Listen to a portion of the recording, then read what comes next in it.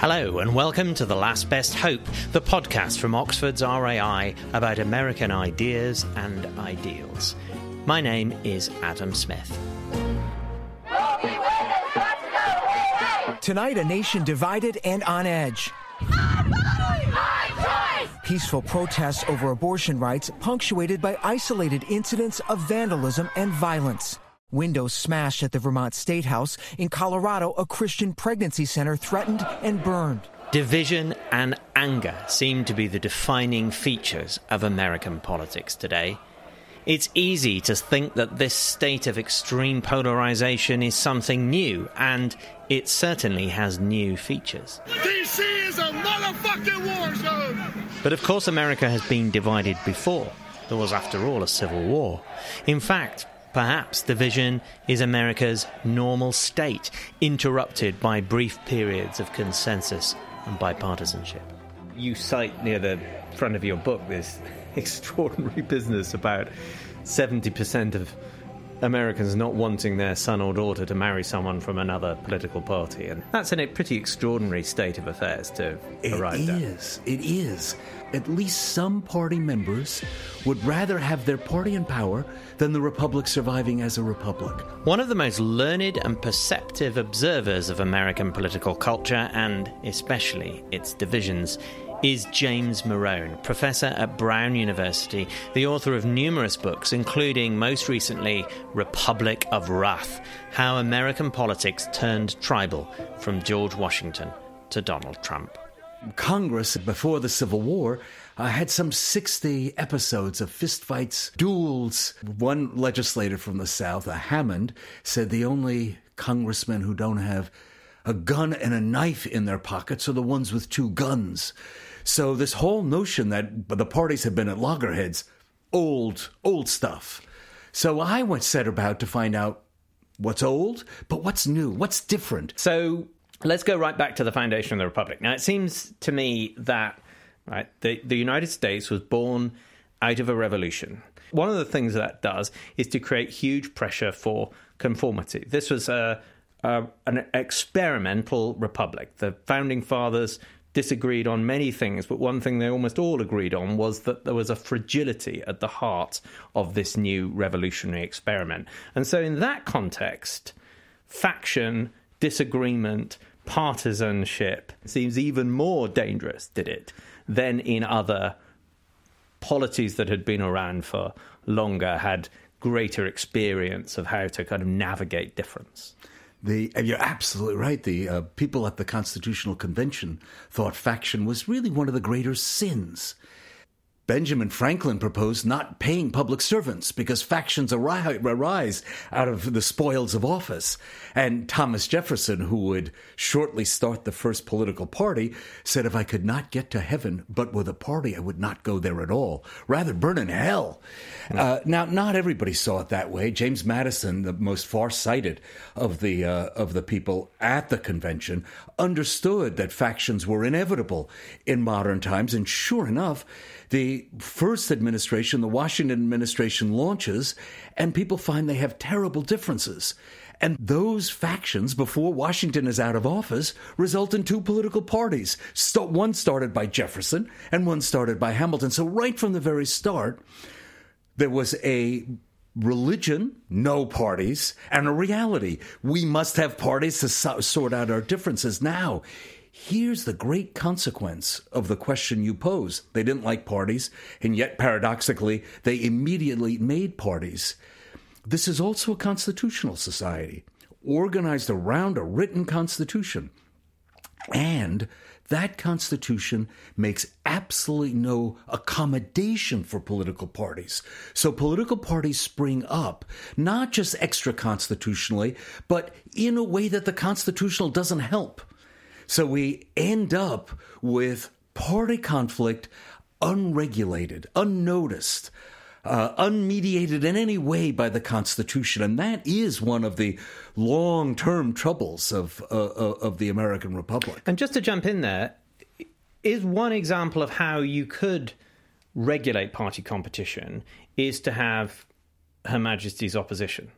Right. So in a British parliamentary context, at least as parties started evolving in the 19th century in Britain, party competition was absorbed within the constitutional structures of the day by the formalization of the recognition of the idea that you had a leader of the opposition. Is that the absence of that in the United States? Is that particularly what the kind of thing that you have in mind that was absent? Yes, I can be much more specific about it. You don't have to have written rules. You can have patterns of behavior. Her Majesty's opposition, for example, we all agree we're going to do it this way. We're going to pattern our parliament and our parties on this kind of behavior. In the United States, there was neither a cultural agreement, as in England, or a legal agreement. So the Constitution bounces the whole issue of elections, which raises the issue of parties, off to the states. The states can do what they like. We're not interested in this. What do the states do? They immediately make the rules part of the game of politics. So in the very first contested election, the one to replace Washington, of course, everybody votes for Washington, but after him, we have contested elections. The very first contested election, 7 out of the 16 states changed the rules of play that they have to advantage the majority. And this then becomes, this is the core to the explanation that you set out, which I found very compelling in the book that you've recently written about why American politics has often been so polarized, is that the rules of the game themselves have almost always been at stake in political conflict. The rules of the game and, of course, critically, who can play. Yes, so we've got a two-dimensional chess. One, first of all, what are the rules? When we have a vote for president, when West Virginia votes or Virginia votes, will it be winner take all, or will we divide the electoral vote by who wins how much or by county? That's something that's been up for grabs. And then who gets to vote? And then we get to the battle of who's an American, who participates, who's in, who's out, who are we? And the fact of federalism is clearly important to everything that we ever say when we talk about the United States. So as you mentioned there, almost in passing, and it's such a fundamental thing, but people may not be aware of it, there is no right to vote in the United States. The Bush v. Gore decision in the Supreme Court that decided the 2000 election, the wrong way if you ask me, but you haven't asked, so that's an aside, has this remarkable quote, which is, there is no right to vote for the electors of the president in the Constitution of the United States. If a legislature, speaking constitutionally, if a legislature says, you know what, we're not going to have this by popular vote, New York Assembly will decide who will be president. There's nothing in the Constitution saying, no, you can't do that. Bush v. Gore decided that. You say you disagree with their decision, but they're right about that. I mean, there's no alternative view to. There is no right to vote in the United States. Because of the Equal Protection Clause of the 14th Amendment, there is an implication of the right to vote, but there is nowhere, it states in bold, neither in the original Bill of Rights that was passed immediately after the ratification of the Constitution, nor in the post-Civil War amendments, 13th, 14th, or 14th or 15th amendments would be the ones. None of those give the positive right to vote. What they do is to, the post-Civil War amendments, allow the federal government, at least in theory, to, as it were, punish states who prevent people from voting according to certain arbitrary categories, such as race or former condition of servitude. But it's a different way of putting it. It's a different way around. It's not a positive right to vote. There is that negative power, as you say, but it's one that's never been used and no one even knows it's there now. The point I would make is, first, to completely agree with you, nowhere is it written that everyone has a right to vote. And even when we do suggest a right to vote, the direct election of senators, or as you say, the 14th Amendment, it's always roundabout for various reasons. When we have these kinds of direct election of senators, for example, I wanted to make sure people weren't voting in the South if they were black. Or as you say in the 14th Amendment, well, we want to give everybody the right to vote, but we want to make sure that Massachusetts can keep the Irishmen from voting too much. So you're absolutely right, no right to vote, but I don't want to underestimate how it's very contested. This isn't something people placidly accept. The history of the United States should be taken as a series of battles about the right to vote with no real ground rules. Now, the federal government has the power to establish whatever rules it wants about voting, so it may do that. It just hasn't done it.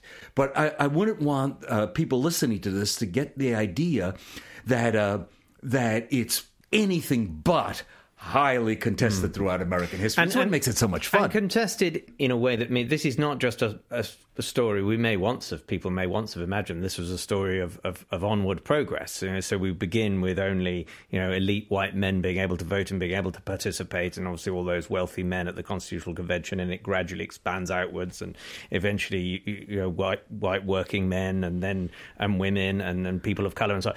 It's much more complicated than that, right? There are lots of points of pushback, and we may well be right now in a point of pushback where people who have had rights in practice, including the right to vote, lose that right.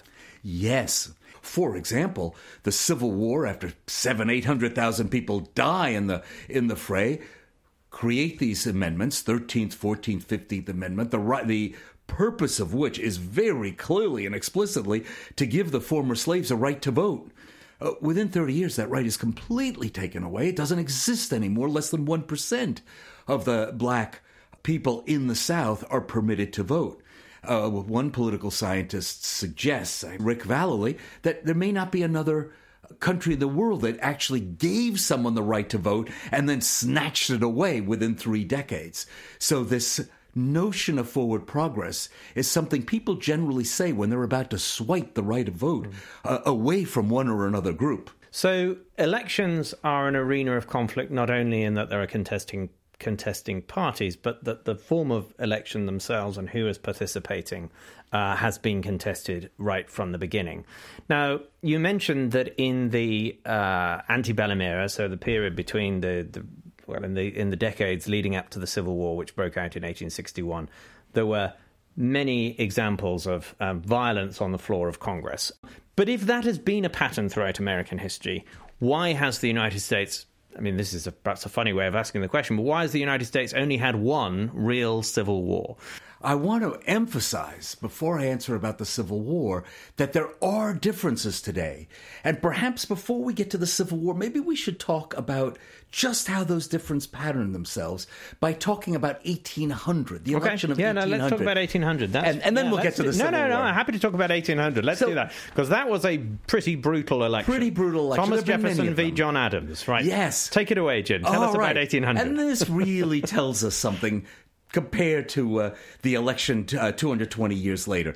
In 1800, the election is famous for the Federalists are in power. Think of them as the Conservative Party. They're really the Republicans of 1800. And they have done something really quite astonishing, for which they are demeaned to this day, besmirched to this day. They actually take from England, from Britain, a series of alien acts. They are terrified of these immigrants coming into the United States and wreaking havoc. It is, after all, immigrants coming from France. For heaven's sakes, we've had this French Revolution. They're full of crazy ideas. Immigrants coming from Haiti, bringing their slaves with tales of slave rebellion. So these conservatives are terrified of immigration and create some really quite tough laws that basically say the Attorney General can grab anybody they don't like and send them packing. And in this argument, and I should say the other side, the Democrats, they're still the Democrats. They love the immigrants, and no sooner does someone come over from France that they're ready to put ballots in their hands. So we see here one of the great debates in American history. One other twist. The same two parties look at the rebellion in Haiti and see very different things. Now the Democrats, so enlightened on immigrants, are the party of slavery. They think, oh my God, we'd better keep those people out. And the Federalists, the Conservative Party, they make a deal with Toussaint Louverture. They actually help him fighting. They send 3 warships over. So they make a pact. a trade pact with the rebellious slaves of Haiti. So look what's happened, Adam. The Conservative Party is, by the standards of the day, terribly enlightened about race, and horribly unenlightened, quite repressive about immigration. The Democratic Party, just the reverse. These battles, immigration and race, are going to rattle American history in every generation, almost every generation. But the two parties separate the battles. If your battle is about race, it's the enlightened Republicans against the white supremacy Democrats. If the battle is about immigration, just the reverse. The enlightened Democrats, please come all to our shore and vote immediately, against the rather repressive Federalists, Whigs, or Republicans, basically the Conservative Party. And so the parties do not mainline the great conflicts of American history into party politics. It's not that we don't have brawls about both of these issues. It's that the parties don't join them together. And that's a great difference in American politics. When you look in 1800 or 1860, for that matter, the parties separated the two great battles. And today they run them together. So it is all to do with how the parties have divided over the big schisms in American life over 2.5 centuries. So the way I would, thinking still about the election of 1800, the way I would explain what you've just said is that the party of Thomas Jefferson, the Jeffersonian Democratic Party, were the party of the rights of man, in which they silently inserted the word white, right? So they were they loved the French Revolution. You know, Thomas Jefferson is the closest America comes to a Robespierre. He believes that every generation should be kind of drenched in the blood of a revolution. It's inherently a good thing. He becomes more radical as he gets older, up to a point. So the Jeffersonian Party is the party, and their successor party under Andrew Jackson are the party that are more likely than their opponents to empower white working men. And they're egalitarian. They're deeply, passionately egalitarian within a racially circumscribed notion of who we are. Whereas their opponents, the Federalists, later the Whig Party, later the Republican Party, have their vision of rights is much more.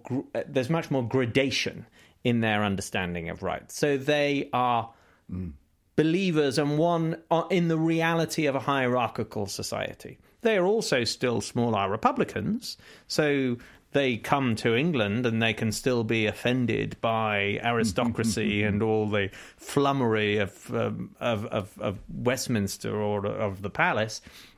But in an American context, they are more inclined to believe that naturally there are rich and there are poor, and what they fundamentally believe is the importance of loyalty to the Republic. So hence, in the Civil War, and you talk about this moment in your book, and it dramatizes, I think, what you're saying, there is a point in 1863, in the summer of 1863, by which time the Emancipation Proclamation has been issued. There are African Americans fighting in uniform for the Union and literally dying while holding the flag of the United States, while at the same time on the streets of New York City there are, not entirely, but largely Irish immigrants rioting in order to avoid being conscripted to fight for the Union Army. And so what Republicans do is they look at those contrasting images, and they're literally in the pages of a magazine like Harper's Weekly, juxtaposed with one another. Loyal African Americans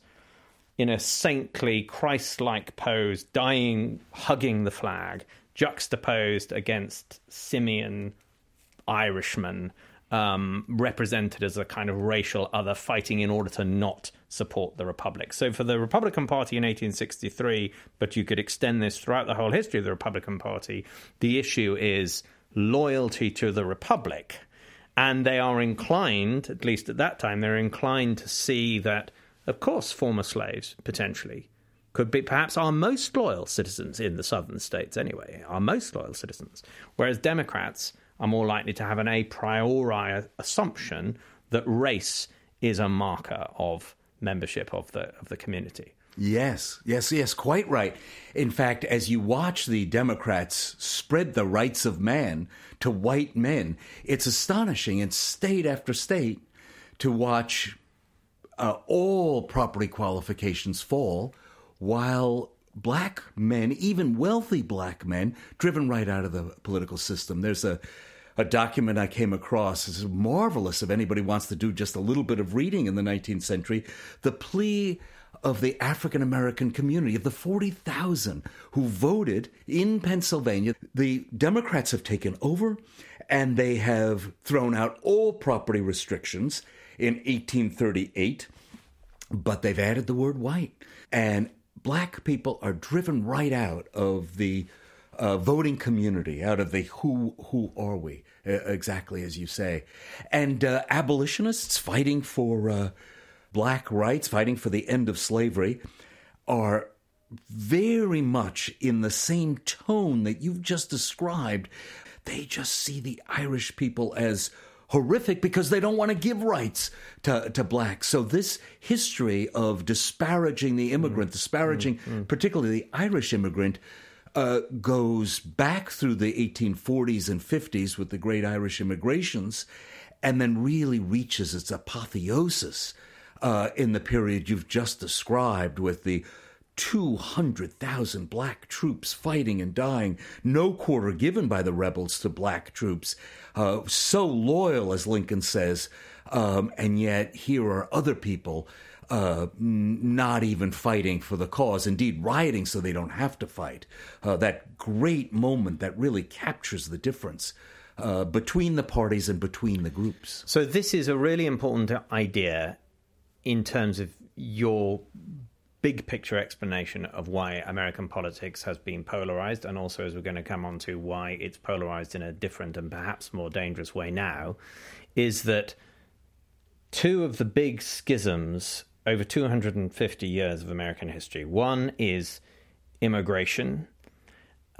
People coming into the country, to what degree are they absorbed into the polity? How do they become Republican citizens? Can they become Republican citizens? That's one schism. The other schism is black-white relations. It's race.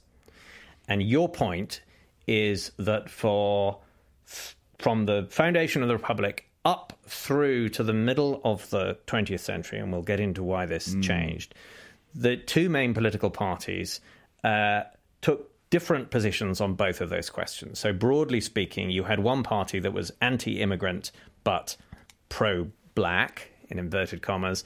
You had the other party that was literally the opposite, that was anti-black, deeply racist, but broadly pro-immigrant, by which they meant pro-white immigrant, pro-European immigrant.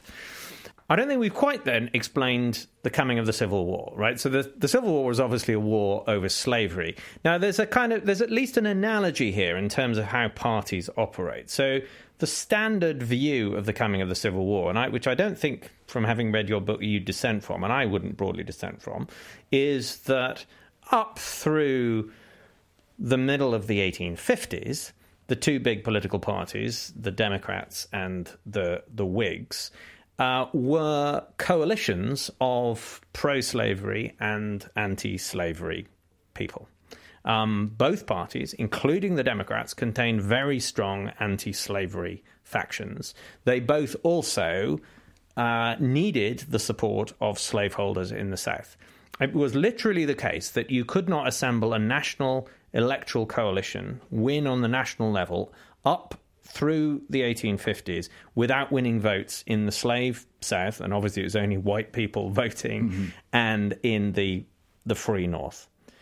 What changed was that in the 1850s, a new political party emerged, the Republican Party, the party that there's an institutional continuity with the current Republican Party. The Republican Party emerged that broke out of that assumption that you needed to build a national coalition, and was able, because of the electoral system, let's be clear, Abraham Lincoln was elected on 40% of the national popular vote, yes. Under 40% of the national popular vote in 1860, and yet he became president. How did he become president? Because the Electoral College allowed him his vote was very efficiently distributed. is the way we put it. That electoral, as a consequence of the design of the electoral system, enabled a party, the Republican Party, to elect a president in 1860 for the first time ever, having not even attempted to win votes among slaveholders. So what you have there in the coming of the Civil War then is a story of two political parties that had the effect of damping down the conflict over slavery because they both needed to appeal to both factions, being blasted apart by a new party arising that didn't need to do it. In fact, benefited from the polarization, benefited from it. There's a lesson there for today. Would you broadly agree with that characterization? I would completely agree with that characterization. I wish I had put it so deftly myself. And it's very interesting, Adam, to look at the parties in the 1850s. The Whig Party runs its last presidential campaign in 1852. And at that point, it becomes clear from votes in Congress that the Northern Whigs, which really hold the most ardent abolitionists, and the Southern Whigs, obviously white men in the South and quite conservative, cannot live together. The party collapses. Two parties emerge, two factions emerge in the next 2 years, in the 2 years after this 1852 election and the collapse of the Whigs, to try to take over the constituency that had been the Whigs. One is the Know-Nothings, the American Party, the party that wants to focus on many things, but largely hatred of immigrants. Well, that was one part of the Whig coalition, and it would be one part of the Republican coalition. But, as you just said, the slavery issue is much too strong. And the second faction that emerges is a northern faction that says simply, no more expansion of slavery. It's a slavery issue party. And that's the one that wins. It becomes, of course, the Republican Party. And by 1856, just 4 years later, the nativists have been vanquished and drift in quietly to the Republican Party, which becomes the Northern Party that simply says, no more expansion of slavery. We're just going to fight this. So, as you say, they become a simply regional party, which could never have won if we didn't have an electoral college that privileges winning a state rather than winning popular vote. So, which once again just reinforces your point that the rules of the game are always matter hugely.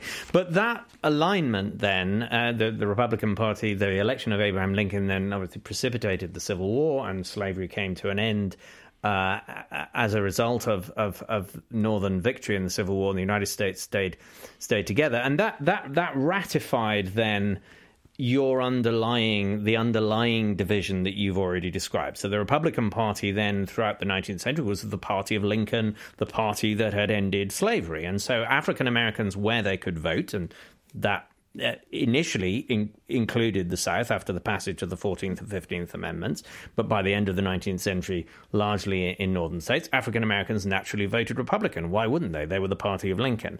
The Democratic Party, on the other hand, remained, as it had always been, the party of the white South, and clearly the Republican Party wasn't going to get anywhere in the white South in 1900 or 1890 any more than it had before, in 1860. But the Democratic Party in the big cities of the Northeast, and Chicago, of course, famously doubled down on becoming the party of the immigrants and the big urban machines that people have heard of, and Mayor Daley and all of these people. These people are all Democrats, right?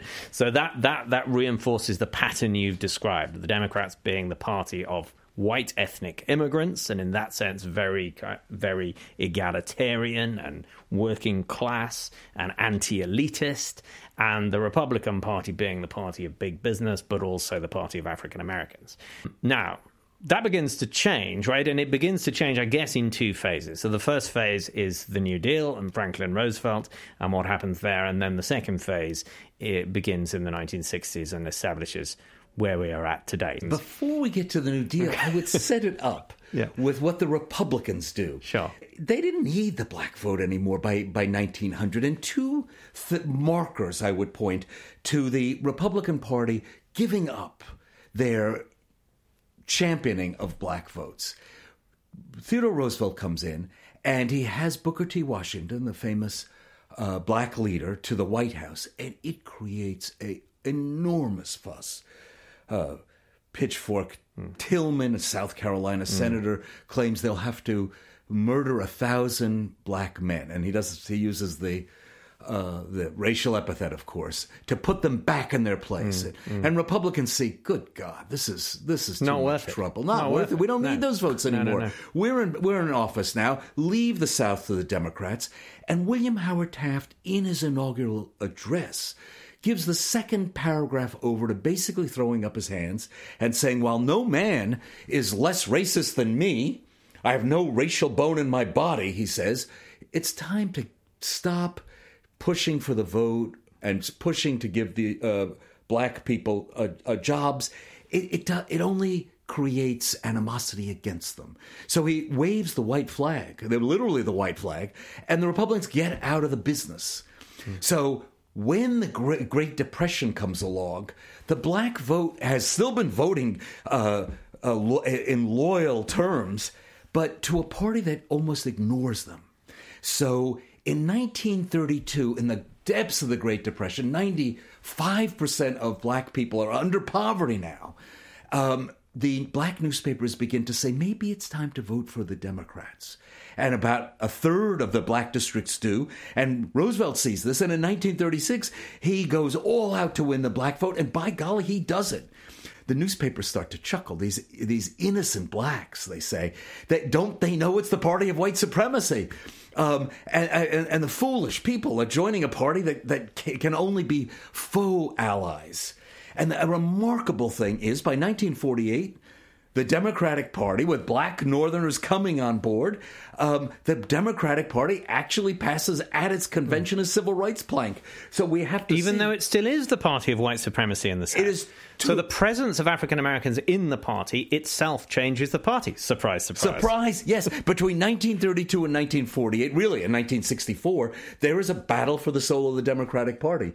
By 1964, we have a party, the Democratic Party, which still contains the white ethnics, as we might, the immigrant voters, but also now includes African Americans, and it decreasingly by 1964 includes white supremacists, yes, the defenders of segregation. Those people by 1964 are in the Republican Party in the South, or at least actually some of them still stick around surprisingly late. But basically the move is there is this big sorting, and that's in the big picture. That's why you end up in a situation where the South, which has historically, for all the reasons we've been talking about, been the solid South in the Democratic Party, one-party states, becomes Republican. But your point is that in terms of the big schisms, which we're seeing over 2.5 centuries on race, black-white relations, and on immigration and the question of multiculturalism and all that comes along with it, what you're now saying is if those are the two big issues in American politics, then the parties are on completely opposite sides, whereas historically that hasn't always been the case. Yes.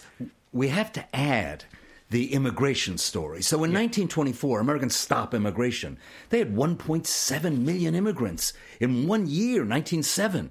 And by the time Roosevelt takes office, there's 30,000. There's no immigrants coming in. There's a little smattering from, nice countries like Scotland, but really not very many. So the immigration door is closed. And then in 1964, after the assassination of President Kennedy, the Democrats decided we've got to get the immigration laws in the spirit of the martyred Kennedy, who was very keen to open immigration, and in the spirit of the civil rights laws. Let's open immigration. The conservatives in Congress wanted to make sure the immigrants would remain white. And so rather than have them be sorted by skill, as was originally proposed, they changed the law in Congress to make sure they were sorted by family. You would have family reunification. And what they thought was those nice people from Wales, they would be the ones, because we've already got lots of Welshmen and Swedes and Englishmen and so forth in the United States. Well, their families will come. Only what happened was those people were perfectly happy back home, thank you. It was the people from South America and from African countries and Asian countries that wanted to come, and the law was now biased to have their families come. So we had this well, 60 million immigrants in the next few years. And that was very disruptive for American society. And guess which party decided it hated all these immigrants? Not the Democrats. They have always been the party of immigrants. Suddenly the Republicans became the anti-immigrant party. They've always been the anti-immigrant party. And now look what happens. Democrats have all the minorities on their side. Republicans, anti-African American, at least let's call them the party of white privilege, and the party that's dodgy about immigration. And so the great conflicts in American history flood right into party politics in a way they never have before. So we haven't got much time left. But oh, no. We've now got to sort out what to do next, Jim. So you've written this book which takes this long view of American polarization. But at the end, you set out some thoughts about what can be done about this. One of them is, unsurprisingly, given what we've just been saying, is there needs to be a right to vote. And there needs to be some kind of agreed upon non-partisan system for counting the votes and running the elections. You don't say this, but I would add, why not have a single transferable vote? Or why not have some kind of proportional representation as well? You could easily elect Congress under single transferable vote, because the one argument against proportional representation is that it makes it harder to form parliamentary majorities, doesn't apply in a system where you have a separately elected executive. So part of your answer is you sort all that out. Yes. Tough job. Yes, absolutely. And there's a few experiments going on. In fact, Maine now, one state, does it exactly as you say. They ranked voting. Ranked voting. Yeah. Oh, the Republican who lost was furious, took it to court, said this is unconstitutional. But the sword cuts both ways. The court says no. If the legislature wants it, the legislature can have it. Yes, we've got to get this. It's a crazy system where you fight about who gets to vote before you have the vote, and you do it every time. Now, there's something that's come to light by political scientists since I've written my book.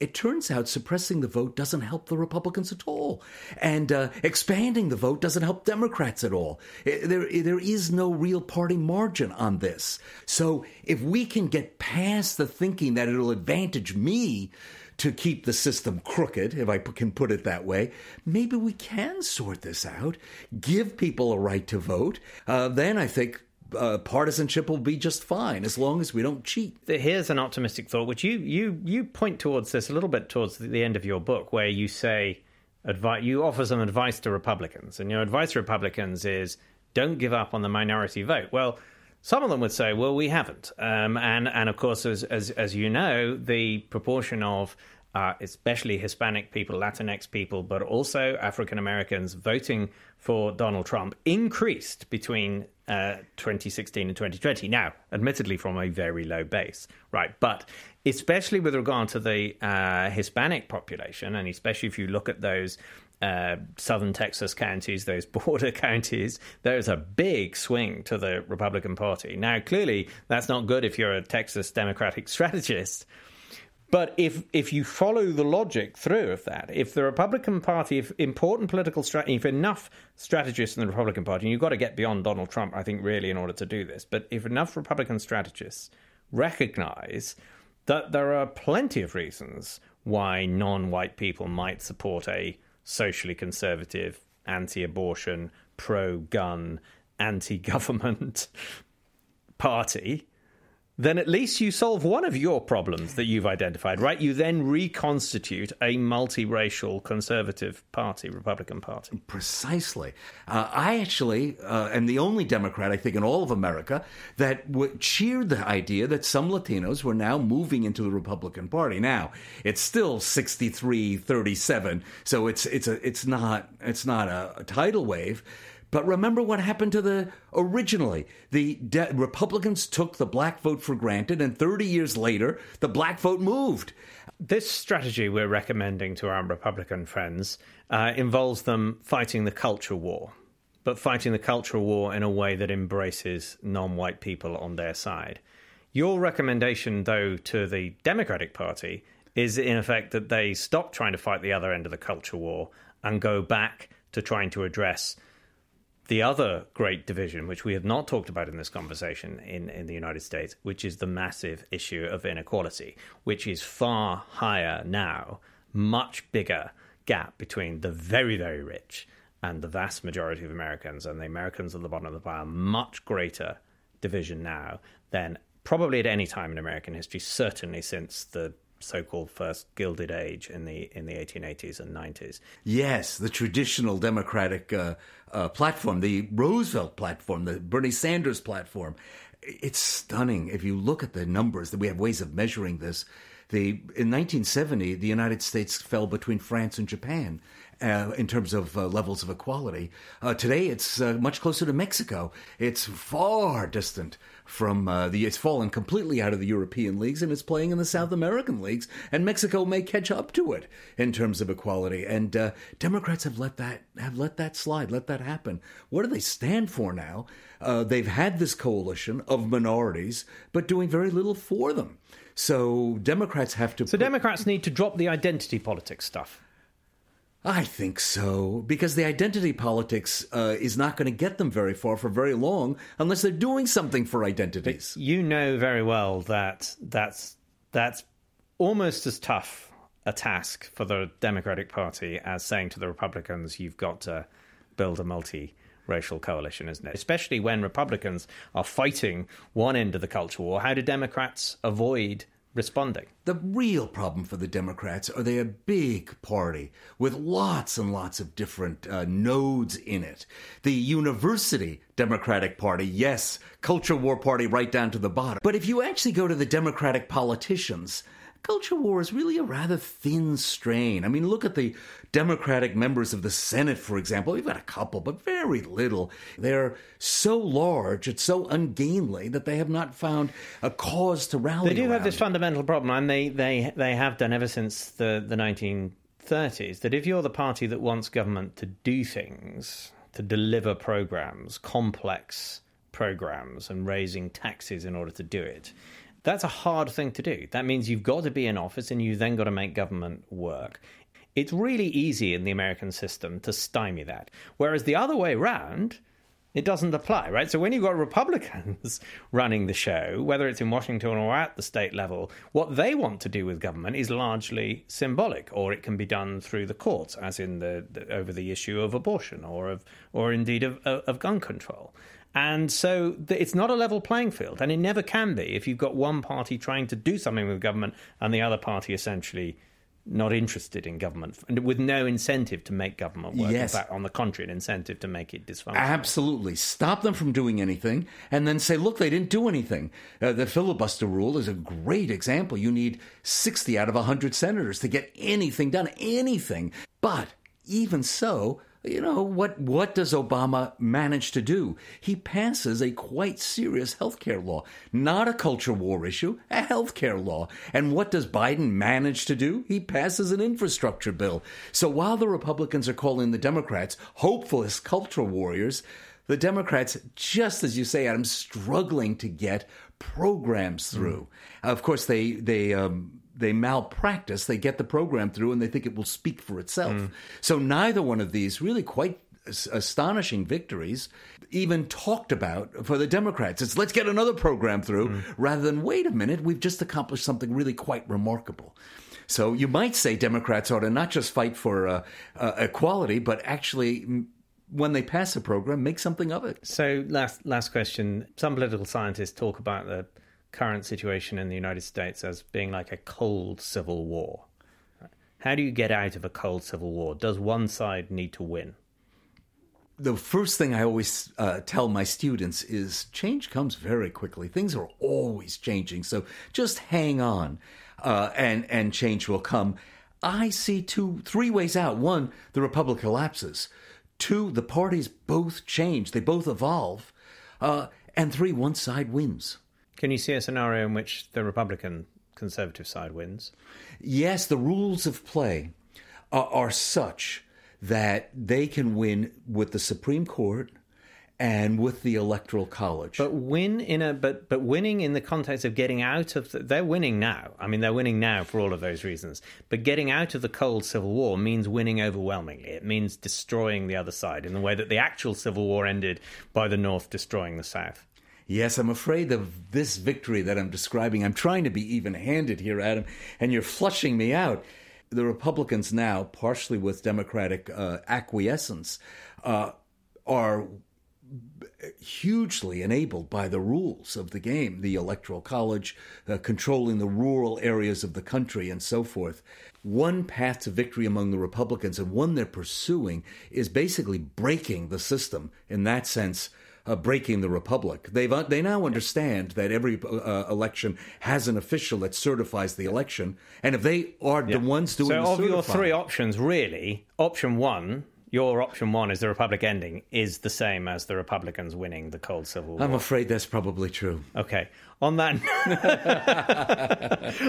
note, Jim, thank you so much. This has been really fun. It has been fun, and I'm sorry I've kept you well beyond your hour. That's my fault. James Morone, whose books Hellfire Nation and Republic of Wrath are essential guides to American political culture. As Jim and I were discussing, the most dangerous moments in US politics have been fights over who is really an American. And those fights have been made worse because the rules of the game, the process of determining elections, have never been settled. That's certainly what's going on today. But perhaps what's in the end so alarming, especially to liberals, is that at least since 2016 it seems as if the trajectory of American history is being pushed into reverse. For the last half-century, it has been possible to imagine that the direction of travel for the United States lay in ever greater union, a Supreme Court that guaranteed more and more rights, and a federal government with the ever greater capacity to regulate on a national level. Well, that confidence in progress, if that's what it is, the evidence that it was still rational to have hope in America from a liberal point of view, now looks misguided. And that, to many people, is profoundly unsettling.